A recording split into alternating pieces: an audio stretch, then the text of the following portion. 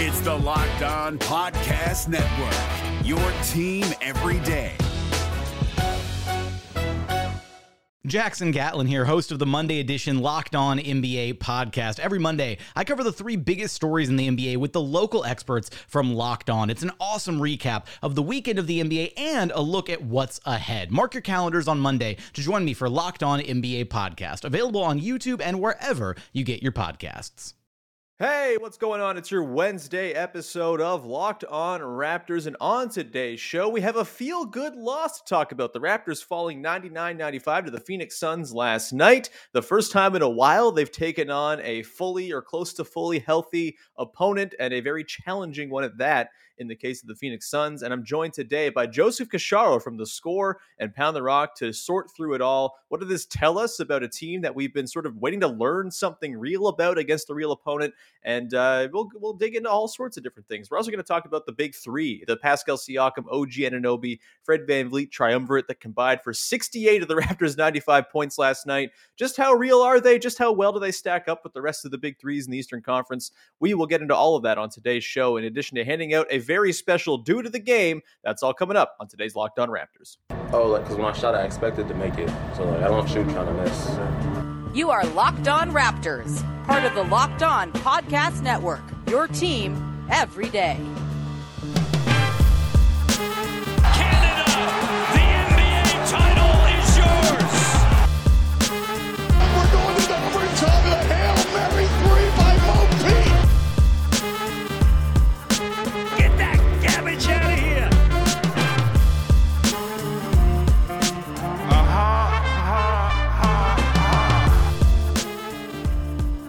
Hey, what's going on? Welcome to episode number 1095 of Locked On Raptors for Wednesday, January the 12th. I'm your host, Sean Woodley of RaptorsHQ.com. You can find me on Twitter as always, at WoodleySean. You can find the show at Locked On Raptors. And you can follow, subscribe to, rate, review the podcast on all your favorite podcast apps for the low, low price of On the House. So be sure to go and do that, and go to the YouTube page and support over there. Really big week on YouTube. Thanks to everyone who's tuned in. Thanks to all the people who are commenting and chatting about the trade ideas I proposed yesterday. Lots of Terrence Ross support, which really speaks to my sensibilities. So thank you to those of you who have been taking part and supporting the YouTube page. It's wonderful. And as always, a thank you for making us your first listen of the day. Today's episode is brought to you by Prize Picks. Check out prizepicks.com. Use the promo code NBA or go to your app store and download the app today. Prize Picks is daily fantasy made easy. More on them in a little bit. All right, let's dig into it. The Raptors lose 99-95 last night. A bit of a heartbreaker at the end, but overall a very, very encouraging 48 minutes of basketball for your Toronto Raptors. And joining me to dig into it from the wonderful Pound the Rock podcast, probably my favorite NBA podcast, and of course The Score as well, is Joseph Casciaro. How's it going, pal? It's going well, man. Going well. Always appreciate the very flattering intros you give me. So there's nothing. Anytime someone decides to punch down and hang out with me, I have to be very thankful and appreciative. So, well, so Joey Cash, before we get into basketball stuff, I do have to talk to you about something very important. If you have listened to this podcast where Joey Cash has been on in the past, which maybe you have, maybe you haven't, I don't think you've been on in the YouTube era, and I think there are a lot of new sort of adopters of the show since then. So I'll give you a little context. We've had our feuds in the past about me not liking some Italian things like The Godfather, and most notably Nutella, the delicious hazelnut spread, or something I thought not to be delicious for a long time. I have a confession, Joey Cash. I'm not just a Nutella boy. I'm just like any hazelnut chocolatey spread, anything. You got like a rolled up cookie with some hazelnut inside. I've become a hazelnut boy, and thus I suppose I'm a Nutella boy. I don't know what, I guess you have just like my snacking habits during the pandemic, sort of like ranging out at a new sort of boundaries. I guess that's sort of to attribute to this change in my palate, but please gloat. You've been proven right. Nutella is good, in fact. Yeah, I think the pandemic, it sounds like, has refined your palate. You've got a little more taste for international flavor now. But yeah, I mean, you know, I was shocked when I first heard that you were anti-Nutella, and it's a great Italian export. I mean, to be honest, even growing up, like whenever I mentioned that to friends or something, every non-Italian was always surprised to learn that Nutella actually is Italian. So right. Yes, the guy or the family that owns it, it's the Ferrero family. So if you like right. Ferrero Rocher, if you like Kinder Surprise, you like all that stuff, that's all Nutella. They're very rich. They do good stuff. Yeah. They do good stuff. They've earned their fortune, I suppose. They have. No one's really earned their fortune who has a Yeah. fortune, but that's a conversation for a politics or an economics podcast. We're on a basketball podcast, Joey Cash, and we have a fun game to talk about. So let's get into it, shall we? The Raptors again lose to the Suns last night. The league leading Phoenix Suns now at 31-9 with the Warriors losing last night. Raptors fall to 20-18. You get 68 combined points from Pascal Siakam, OG Anunoby, and Fred VanVleet. You get a wonderful 13 points, 16 rebounds from Chris Boucher off the bench. It was a really sort of fun, exciting, thrilling basketball game. Even with no fans in attendance, it really felt like it had like a playoff type intensity to it, which was awesome.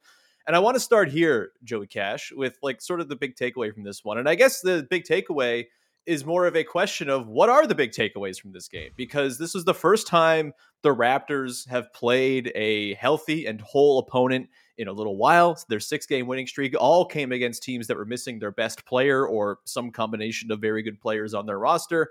And it, we thought there was some good things in there, but weren't really sure how it would carry over when a real opponent came through town. A very real opponent came through town last night. The Raptors nearly pulled one out. Joey Cash, does this give any sort of credence to you to that 6-game winning streak and sort of say, all right, yeah, that was against bad opponents, but there's something a little deeper happening here in terms of positive trajectory for this team that you think you can kind of buy into now that you've seen them go toe-to-toe against the Suns? Yeah, for sure. I think it does. Yeah. And whether it gives credence to or lends credence to the 6-game winning streak, it's almost like who cares? I think it lends credence to the fact that this team can compete with the best in the league. Beat them, probably not, especially in a playoff setting, but compete with them on a night-to-night basis, yes. And I think it's important for people to remember as well, this was only the 8th game this season that Pascal Siakam, OG Anunoby, and Fred VanVleet played together. Yeah. They're now 6-2 in those 8 games. Again, yes, a lot of those wins did come during this last winning streak when these teams were depleted, but you can only play and beat who's in front of you. And as we're talking about now, in their first real litmus test as a 2021-2022 Big Three, they went toe-to-toe with last year's finalists who were healthy, had their regular starting lineup intact, and they played them literally wire to wire in a close contest. They looked good early. They faded a bit down the stretch, which does tend to happen in the NBA or in pro sports in general when the superior team just kind of takes over as the game goes on. But I really don't think, unless you came into this season or even went into last night's game thinking that this team was a title contender, which you shouldn't have been doing, I don't see how last night's game as a whole, results, all of it, don't encourage you that this team is like on the right track and that they are good right now in the future. They're not great yet, but I think they're good in the present. I think the young talent on this team obviously teases a great potential future, but they're good right now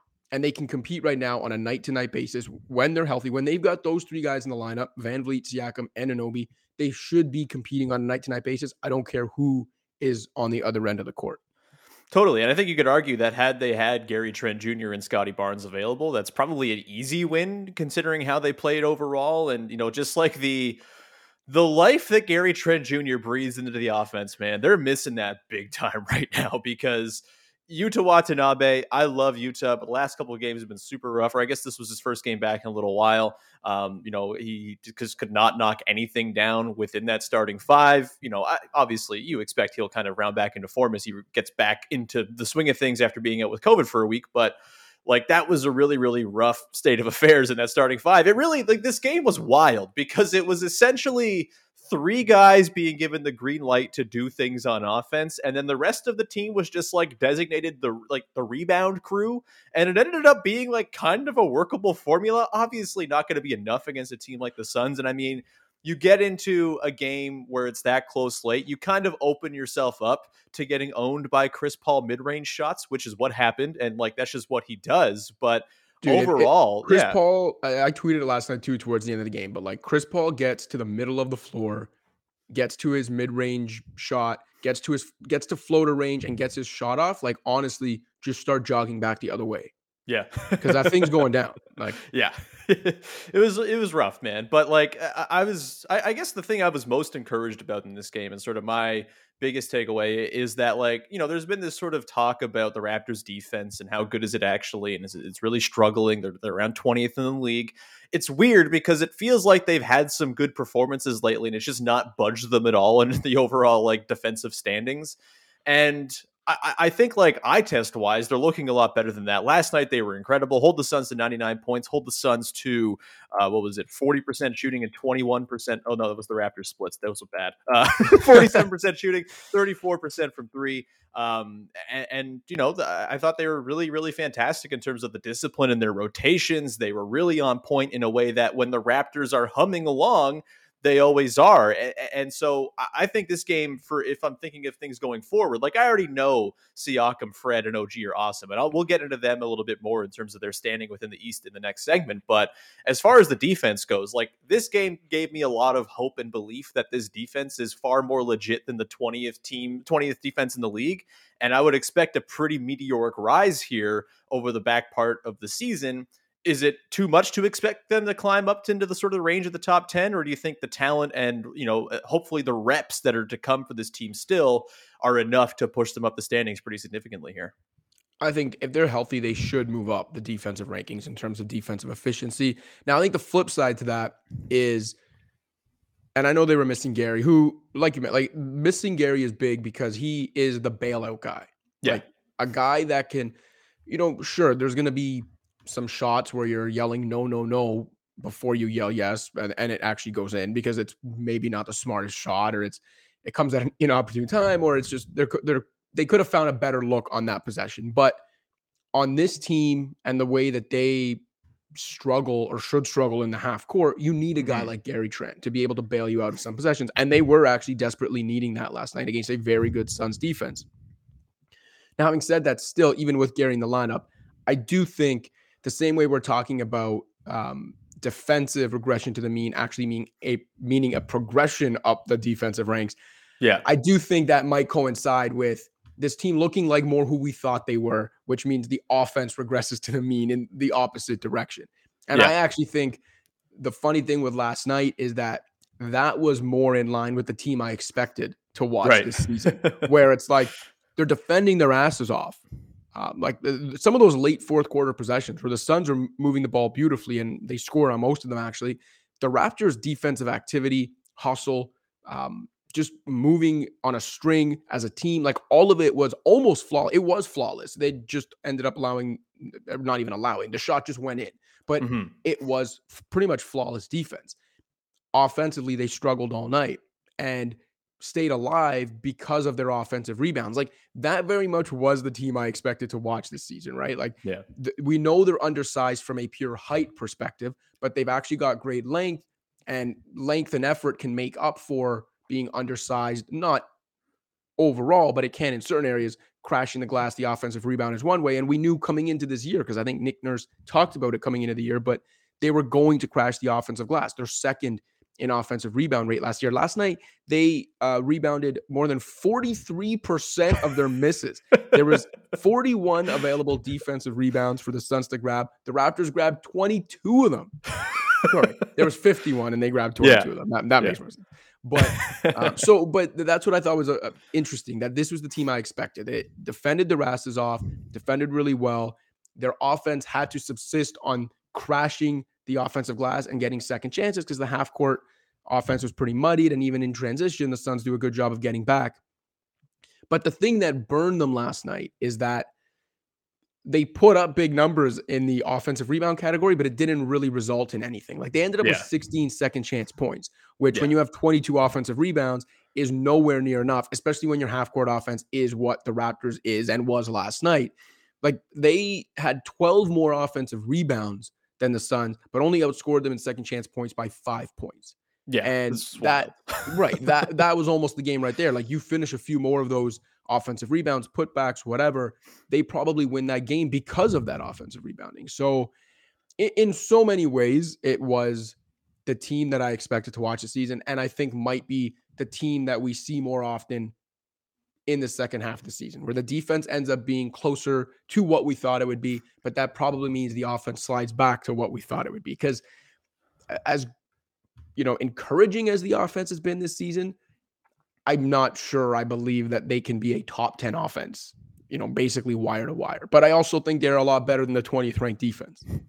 Yeah, I want to dive a little bit further into this and sort of move it into a conversation about the sort of big three that the team is built around, right? And it's not really a big three because Scotty Barnes and Gary Trent Jr. are huge parts of this team as well. So it's it's a big three with two very large fours and fives as well. But we will get into that in just a second. I have an interesting stat from NBA.com as well I want to dive into that kind of all plays into this like bafflingly effective offense that doesn't really make any sense that we expect to regress, but maybe you just never will. We'll get to that in just 1 second here. But first, I want to tell you about our friends over at Prize Picks. Prize Picks is daily fantasy made easy. If you have not checked it out yet, you're missing out. I'm telling you, you got to go check out this app for NBA and mixed sport pick'ems.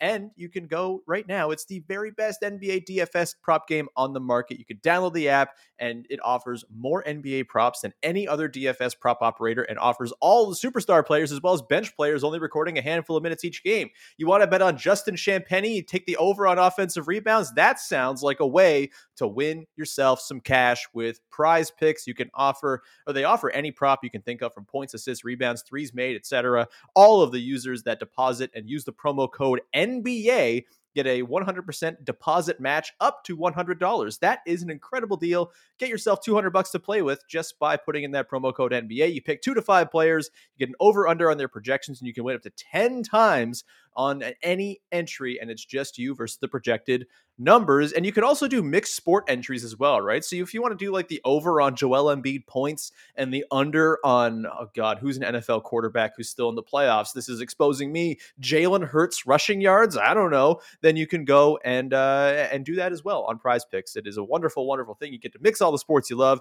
and win some cash. It is the award-winning app. You can find it both on the App Store and Google Play. Entries can be made in 60 seconds or less. It's that easy, and Prize Picks is safe and offers fast cash withdrawals. So go to prizepicks.com today. Use the promo code NBA in the App Store and download the app and get yourself that 100% match. If you're not playing Prize Picks, you honestly do not know what you are missing. Go check it out. The NBA playoffs are right around the corner, and Locked On NBA is here daily to keep you caught up with all the late season drama. Every Monday, Jackson Gatlin rounds up the 3 biggest stories around the league, helping to break down the NBA playoffs. Mark your calendars to listen to Locked On NBA every Monday to be up to date. Locked On NBA, available on YouTube and wherever you get podcasts. Part of the Locked On Podcast Network, your team every day. All right, we continue on here with Joseph Casciaro of Pound the Rock and the Score on your first listen of the day. Let's continue on that thread we were on, sort of about the expected regression for this team. Again, the offense last night sort of hinted towards, hey, maybe this isn't a top 10 level offense. Again, you got to bake in the fact that they were playing with 3 dudes and a bunch of guys who were not really offering a whole lot outside of Chris Boucher, who was also 4 for 9 from the field. And like we've talked about the idea of the offense not being a top 10 offense sort of on talent and merit all season long and have been expected it to fall apart. And it has not. And it's kind of baffling. It still remains a top 10 offense, number 9 in the NBA as of this morning per NBA.com at 110.9 points per 100 possessions scored. Even sort of furthering this as well, Joey Cash, interesting stat for you. I was digging into the Raptors' crunch time numbers today because they lost a close game last night. I always like to see how they're doing in that department. Obviously, these samples are noisy and kind of arbitrary in terms of their endpoints. But either way, the Raptors right now, in terms of clutch minutes, which is within 5 points, under 5 minutes left in the game, they've played 60 of such minutes this season, have the number 5 offense in the NBA in clutch situations, 117.7. They have a plus 4.8 net rating in crunch time. I'm surprised by these numbers, honestly, and like the way people talk about how the late game offense works you would think that they were like the worst offensive team in the world, but they're not. They also have some weird numbers kind of buoying this. They currently have a 47.9 effective field goal percentage in crunch time. That is the 18th best figure in the league, nowhere near the other teams in the top 10 in terms of crunch time offense. And their offensive rebounding rate in crunch time. Let me ask you this, Joey Cash. Over under, I'm not even going to give you, just guess the number. What do you think the Raptors' crunch time offensive rebounding rate is, factoring in that last night is probably going to juice those numbers up a little bit? Yeah, and the fact that you just told me they have the 5th most efficient crunch time offense despite having a 47.9 effective field goal percentage, I'm going to say that their offensive rebound rate is probably like 55 or something insane. It is 51.3, 10 percentage points higher than the Memphis Grizzlies in crunch time. They just, the beautiful, this was a thing last night. There was a stretch after Pascal Siakam picked up his 5th foul. They burned like a minute of clock just picking up a whole bunch of offensive rebounds and just kicking it back out and missing and kicking it back out. Beautiful, beautiful run out the clock game plan there for the Raptors. I'm sure it was all very intentional. But, this kind of leads me into a question I want to pose to you, kind of about that OG Siakam Fred trio, Joey Cash. Like, they should not be as good as they are offensively, but they keep performing at a pretty high level, and it's been even more sort of amplified since everyone got back. You have Fred VanVleet working in a more sort of healthy for the offense position, off the ball, doing the jitterbug thing, flying around, relocating, hitting off ball, catch and shoot threes. You got Pascal Siakam carving apart defenses, diving into them, plunging in, kicking out, finding big, scoring on his own. Like, the sort of ecosystem for the offense seems a lot healthier now that they have these guys available. Are we kind of maybe underrating the possibility that these 3 guys can sort of uphold a very good offense just on their own, basically? Like, is that a possibility here that, yes, all the other stuff is noisy and suggests that there should be a drop-off, but maybe those 3 guys are just really good? I mean, for sure they are. I would hope no one's doubting that. I guess the answer depends on what you define as really good, or like, sure. Do I think you can have a solid, good, sustainable offense with those 3 guys? Yes. Do I think you can have an elite offense, like top 5 type offense, if those 3 guys are your 1, 2, and 3 in the offensive pecking order? Probably not. Mm-hmm. But you don't need a top 5 offense to contend. If you have a top 10 defense and if you have a top 10 offense and a great defense, as this team really should, then you can be a really good team. So, whatever their ceiling is offensively with these 3 guys, I still think if the team is built adequately around them, and I think they are on the right track there, I think they can still be a really good team regardless of, whether they end up proving capable of carrying a 4th ranked offense or a 9th ranked one, because I think this team can be built in ways that can kind of work around that. Yeah, that makes sense. Like, it's weird because, like, I don't think they're a championship core by any means. Like, I think, maybe in time the sort of development takes place. There's more from OG, there's more from Siakam, and he expands more all this stuff. Fred continues to shoot like freaking Steph Curry. And maybe it just kind of happens where, all of a sudden this team feels like they can kind of punch with the heavy hitters. I don't think they're quite there yet. Probably won't ever get there. But, like, this is a really good trio. And I think last night was a really great proof of concept, stealing a take from our pal Assad Alvi over there. Like, it was a real proof of concept win or game for those 3 guys. And I guess my question to you, Joe Cash, is like, where do those 3 guys slot in for you as far as like the 3 pillars of a franchise? You go around the league, you compare them. It's tough to compare to 30 teams on a podcast like this, but like within the Eastern Conference, for example, I think you'd obviously take like the Bucks trio, the Nets trio, the Heat, big 3 guys as well over them. But like after that, I mean, probably the Bulls too. But, do you think it's like reasonable to kind of slot them in as like the 5th best top 3 in the Eastern Conference right now? Like, it does that, like, this feels like kind of modest praise, I suppose, but like I feel like there was this thought about this trio, this team coming into the year that, maybe they'll sort of fight around for the play. And like, no, these 3 guys are just really good and could potentially carry a team to pretty good things, even if it's not championship level contention. Like, there's a lot to really like about the way these 3 guys sort of gel with one another. And obviously their defensive prowess across the board is maybe the best.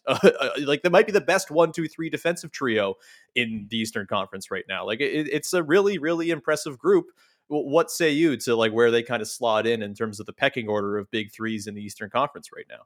I mean, if you made the comment there about the defensive trio, I think if you talk just defensive upside in a trio, they can go toe to toe with literally any big three in the league defensively. Yeah. Overall, I think you got it right. I think they're the fifth best big three, if you want to call them that, in the East. Brooklyn, obviously, Miami, Milwaukee, and in no particular order, obviously, and then Chicago. Like, I think some people might debate that Chicago selection, but you look at what they're doing this year, you got to give them the respect. It's their first year, the three of them together, DeRozan, Levine, and Vucevic, and they're number one in the East right now and have a lot of underlying metrics that indicate they're closer to real contender than they are to pretender. So I'll give them their respect. I can't say the Raptors big three is better than them, but after those four, who in the East has a better top three? Like, Philly obviously has the best, has a better player among their big three than any of the. And he's his largest three. Is like some combinations of three humans. Yeah. But, Tobias Harris and Seth Curry right now, because Ben Simmons isn't there. Like, I don't think they're helping him tip the scales against that Raptors top three. And then you keep going down the list and it's like. Maybe the Cavs guys. Yeah, the Cavs. I think the Cavs could have, if you're a Cavs fan right now, I think the argument would be like the upside or the future of their big three. If you want to say Garland, Mobley, and Allen, or because I don't think they'd include Sexton at this point, then I could have that argument with them. But if you're telling me like right now that trio is better than the Van Vliet, Siakam, Anunoby trio, I don't think that would be correct. I don't think it is.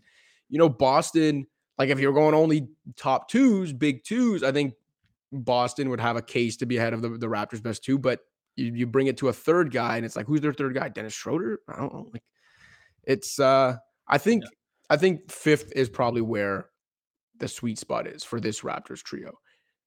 You say that about Boston. I'm just gonna say Pascal Siakam has been better than both Jason Tatum and Jaylen Brown this season.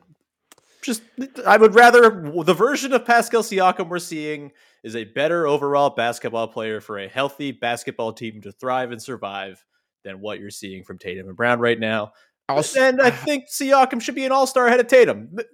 Cool, 25 points a game. Maybe not have a meltdown in your locker room every 2 weeks. I don't know. Maybe pass the ball once. I don't know. It's actually pretty delightful to watch the chaos that is ensuing in Boston. Personally. But Tatum, I think Tatum's actually having a good year. And it's weird because I feel like individually both those guys are having a good year, but doesn't really necessarily, it's not working together. But I will say, like, I'm not ready to say Siakam's having a better year than Tatum. I think he's having a better year than Brown. But what I will say is, although Tatum's been pretty inefficient, I don't know. Like he's like 52.5 true shooting or something. Yeah, he hasn't been that great. Van Vliet, I think, has been better than all of them. Like, if you were asking me between the Raptors and Celtics, who's the best player based only on what's happened this season, I would say Fred Van Vliet.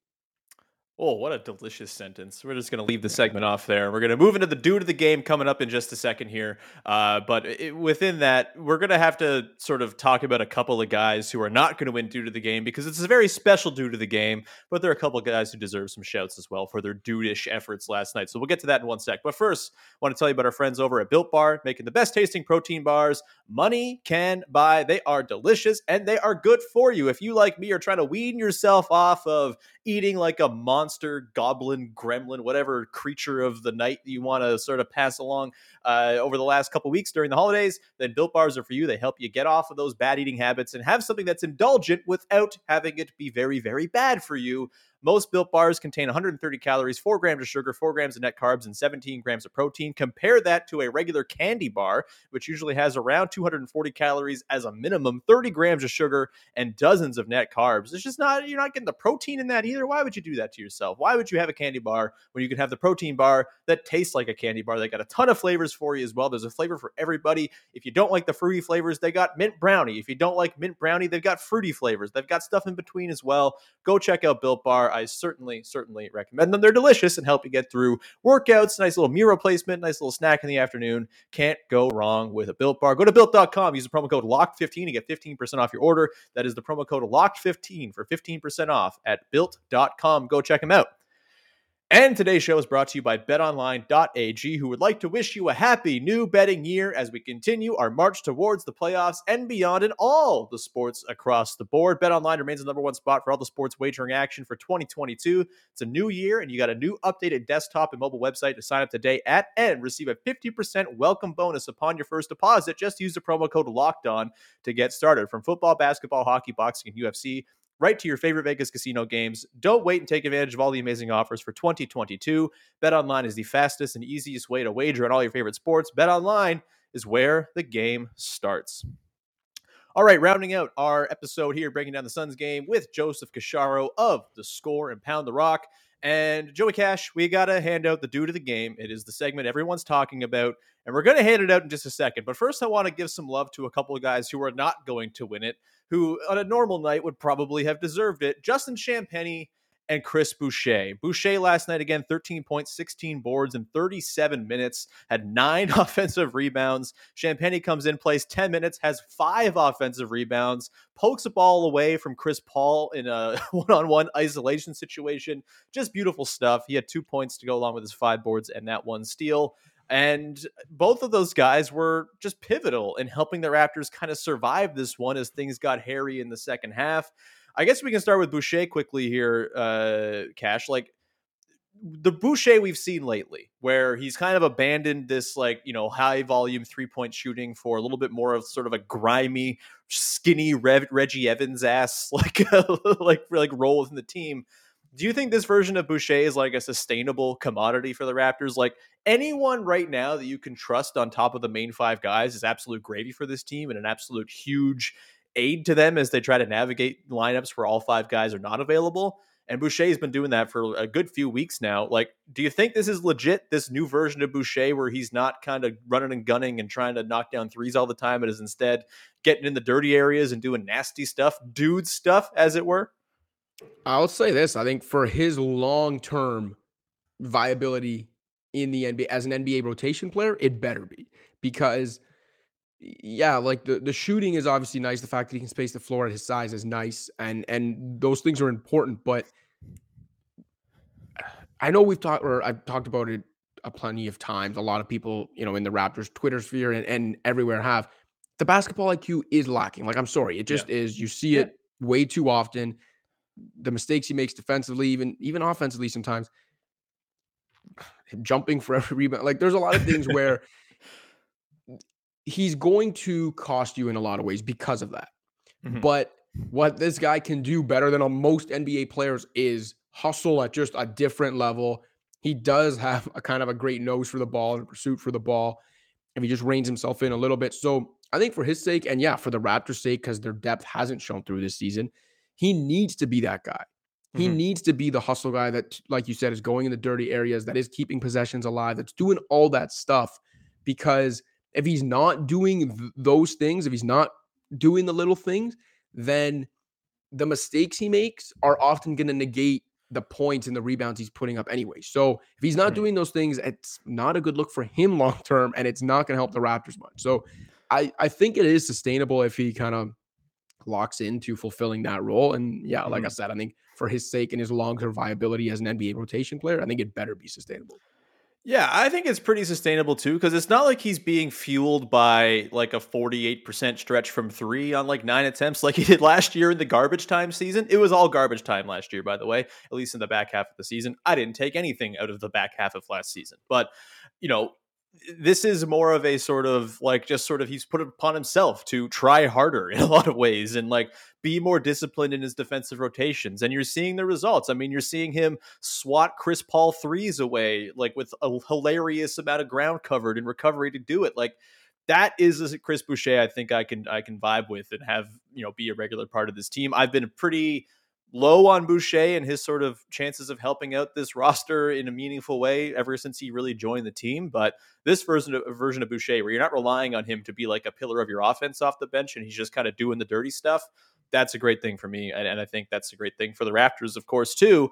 Justin Champagnie as well, very quickly. I mean, God, what a delight that guy is. Just, again, knows where to stand all-star, knows exactly where to be at all times, great rebounding instincts, just kind of has the ball fall into his grasp like a little baby falling from the stork's like talons, is that, I guess, so like just like scooping up little baby basketballs and feeding them to the rest of the guys to potentially shoot and hit, but mostly brick last night. But like Champagnie, for you, like, should he just be playing regular heavy minutes off the bench for this team? Like, I know Precious Achiuwa is kind of like a bigger investment for the team right now, but like for me, I feel way more comfortable when Champagnie's playing than when Precious is playing, because Precious is a wild card in kind of a good way, but also a horrifying way. Champagnie, the exact opposite of that. He's just like putting an 8 on the table every single time. It's just like it's reliable, it's steady, it's not going to wow you or anything like that, but you got a chance when he's out there. Thoughts on Champagnie in his case for more minutes? Yeah, well, I think he's consistent, as you mentioned. I think even if you're talking about him versus Precious, I think it's the difference between ceiling or upside and floor, right? I think with Justin Champagnie, you know what the floor is, and it'll be there every night. Consistency. I think Nick Nurse is desperately searching for that on this team this season. With, like I said, the depth that hasn't really shown through. Precious, future-wise, like all of that, I think the upside and the ceiling is higher. It's there. So I understand kind of the long-term vision there, but yeah, I think Champagnie has earned more minutes going forward, especially as this team looks like they are ready to compete for something. Now, how much they're ready to compete this year, I don't really know yet, but they're ready to compete at the core level. Like they're a playoff caliber team that will be competitive every night if they're healthy. That if they were to go in the playoffs, depending on the matchup, I think they probably wouldn't win around, but I think they can talk themselves into thinking they can beat some team in the East. Sure. And so I think if you want to fulfill that promise this year, you probably want to go with the guy that does give you the higher floor every night, and you know what you're expecting from him every night. If it becomes more of a development season, then maybe Precious becomes a guy. But even from that perspective, like Champagnie's a rookie, an undrafted rookie, but he has some future promise too. I did a piece, this is the second year in a row I did this piece called the All Nobody Team. And what I do is I look at like the first quarter of the season, and I look for guys around the league that were undrafted and came into this year playing less than 500 minutes. So it could be an undrafted rookie, but it could be a guy that was draft eligible 8 years ago that, for whatever reason is only really getting minutes now. And I try to pick guys like that through what I've seen through the first quarter of the season. Last year I did it, and Watanabe made that NBA All Nobody Team. This year I did it, and Champagnie made the team for me, because I do think from what I'm seeing from him, like this guy could be a consistent rotation player going forward. And again, I think if you're looking for a guy that brings some consistency right now and that you know what you're going to get, which Nurse cannot say for most of the reserves on this team, then yeah, I think you should be getting more minutes. That's not fair to Svi High. Like, you're going to get some bricks when you put that guy out there. Come on now. You're getting maximum chaos with that guy. Start calling him a Joker. Yeah, it's pretty wild stuff. Anyway, we got to get to the actual dude of the game here to wrap up the show. We're running a little bit long, but that's okay, because it was a very fun and fulsome game to dig into. But the dude of the game, again, the guy who really kind of did some under the radar stuff to really help the Raptors' cause in a given game for last night, is, of course, the Raptor. Just a glorious performance for the Raptors mascot last night, skulking around in the giant inflatable costume for like a good chunk of the third quarter, just menacing, staring down as though he were a sort of malevolent or benevolent Godzilla, I suppose. Not like knocking buildings down, just kind of standing there like, I could mess you up if I tried. And then, of course, at the end of the game, the dust up with Devin Booker, who got upset at the only fan in the building for trying to distract him, gets put in the corner. I don't think he should have gone to the corner. There's no rule suggesting that the mascot has to move. I think he kind of, he ceded to power a little bit too much there. But overall thoughts on the joy that the Raptor brought to the game last night. It seemed like if you were in the building, it really was one of the most fun things to watch, while there was a very fun basketball game actually playing out on the floor. Yeah, I do think it's hilarious. And I genuinely believe that it's probably so disorienting to be in an empty arena now that every other arena is full. It's not like they're all empty arenas. So it's probably so disorienting in a way that I genuinely believe, like, in Devin Booker's mind, he almost saw it as like, no fans in attendance means like the mascot shouldn't be doing mascot things. Like the way he reacted. If there are no thunder sticks, the mascot's not allowed to be involved. Yeah. Right. And the way he reacted to, I think the Raptor, literally what they say, he was just like kind of raising his arms right at the moment Booker was going to shoot, trying to throw him off. There's an angle where it's seen. He's just doing this. Like, yeah, it's nothing he's trying crazy. to throw him off It's his not like free he's throw. mooning or anything like that. Right. And so that's what I'm saying. It's like hilarious to me that Devin Booker, one of the great players in the game who has taken countless free throws in hostile arenas throughout his career and probably did like earlier this week and will next week because he's going to be in arenas with fans of them with mascots doing whatever to distract them. It's never phased them. But then because it was in an empty arena, it was like, so, hey, wait, this guy's not allowed to do that. There's no one here. It's like, yeah, no. He's not allowed to do the job that he's been doing for 25 years. Yeah. I just thought it was hilarious. It's like Devin Booker thought that it's like he thought because there's an empty arena, the mascot's also not allowed to do mascot things. Like, it's, well, if he's not entertaining fans, he's not allowed to distract me. So anyway, I thought it was hilarious. And to your point, the Raptors should have just stayed there and kept doing it. Now, it looked like the ref might have told him to, which I also don't understand because it's that's an abuse of power on the ref side of things. He's being a sports cop. We don't like that. Yeah. So I definitely was entertained by that, by the most innocent of gestures. Like, I'm not trying to take praise away from the Raptor, but I don't even think he did anything that special. He just, he did what mascots usually do. He tried to distract the road player. It's very sad and somber existence for him right now. Go read Doug Smith's piece today in the Toronto Star as well. He wrote about the solitude of the Raptor right now. It's hard to watch, man, but I'm glad the Raptor is making it work. Raptor's doing his darndest to insert his presence into the game when he can. And frankly, I think that with no fans, he should be allowed to take like greater liberties. Like he should be able to, like, I don't know, bring out all like the baby Raptors and like have them do thunder sticks or something like that. Yeah. If he wants to do full nudity behind the net, I think that should be allowed. Obviously that's not going to happen, but any last lingering thoughts on today's due to the game? I think that it would have been great if Joakim Noah was in attendance to set Devin Booker straight, because if you recall that infamous summer run that a bunch of NBA guys had when Devin Booker got up. I can't remember who it was that went to double him when Devin Booker said, like, there's no doubles. No doubles in pickup. Yep. Yeah, because you're trying to work on your game. Joakim Noah was the one who was on the other team that then fired back at him. This is working on your game. That's part of the game. Yeah. So we needed Noah to be in attendance last night so that he could have reminded Devin Booker that road fans, mascots, etc., trying to distract you at the free throw line is part of the game, bro. We also definitely need I don't know. I totally lost my train of thought. No, we need to send the Raptor down. Is someone Devin in the background doing this to you right now? Is that why you? Yeah, that's the thing. There's like a thing right here. The Raptors just distracting me. No, they got to send the Raptor down to Devin Booker's pickup runs as like an off-season field trip or something like that to really work on his craft. That's going to do it for today's show. We ran long, but again, really fun game to talk about, and it was just a delight to dig into it with you, Joseph Casciaro, host of Pound the Rock. Where can people check out your wonderful work? The usual, find me on the Score app. Just wrote something yesterday, actually, about why DeMar DeRozan is more playoff proof now than he was in the past. So check out my work. Check out my work on the app. Check out myself and Joe Wolfon on the Pound the Rock podcast.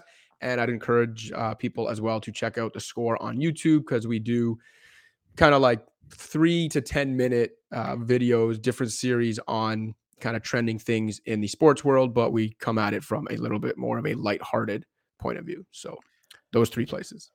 Awesome stuff. Everyone go check out Pound the Rock, check out the Score, check out all of Joey Cash's stuff. And if you're on YouTube watching the Locked On Raptors YouTube right now, just go flip over to the Score and subscribe over there as well. In addition to subscribing here and telling your friends about the podcast, wherever you get your podcasts, please subscribe, follow, rate, review, all that good stuff. Go make your second listen of the day now, Locked On Bets, as our pals, your boy Q and Lee Sterling, are helping you sort through the madness that is the COVID-ridden sports landscape right now, and still helping you win some money. So go check them out over there.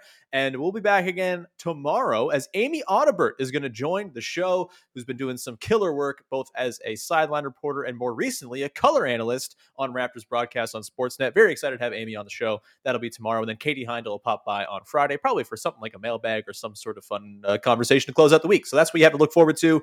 Joey Cash, thank you, man. This was lovely. And for those of you out there, thank you for tuning in. We'll talk to you again tomorrow with another episode of Locked On Raptors. Bye-bye.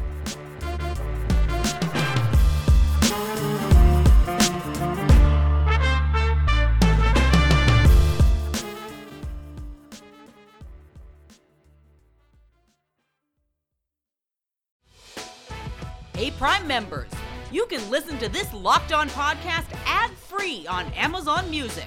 Download the Amazon Music app today.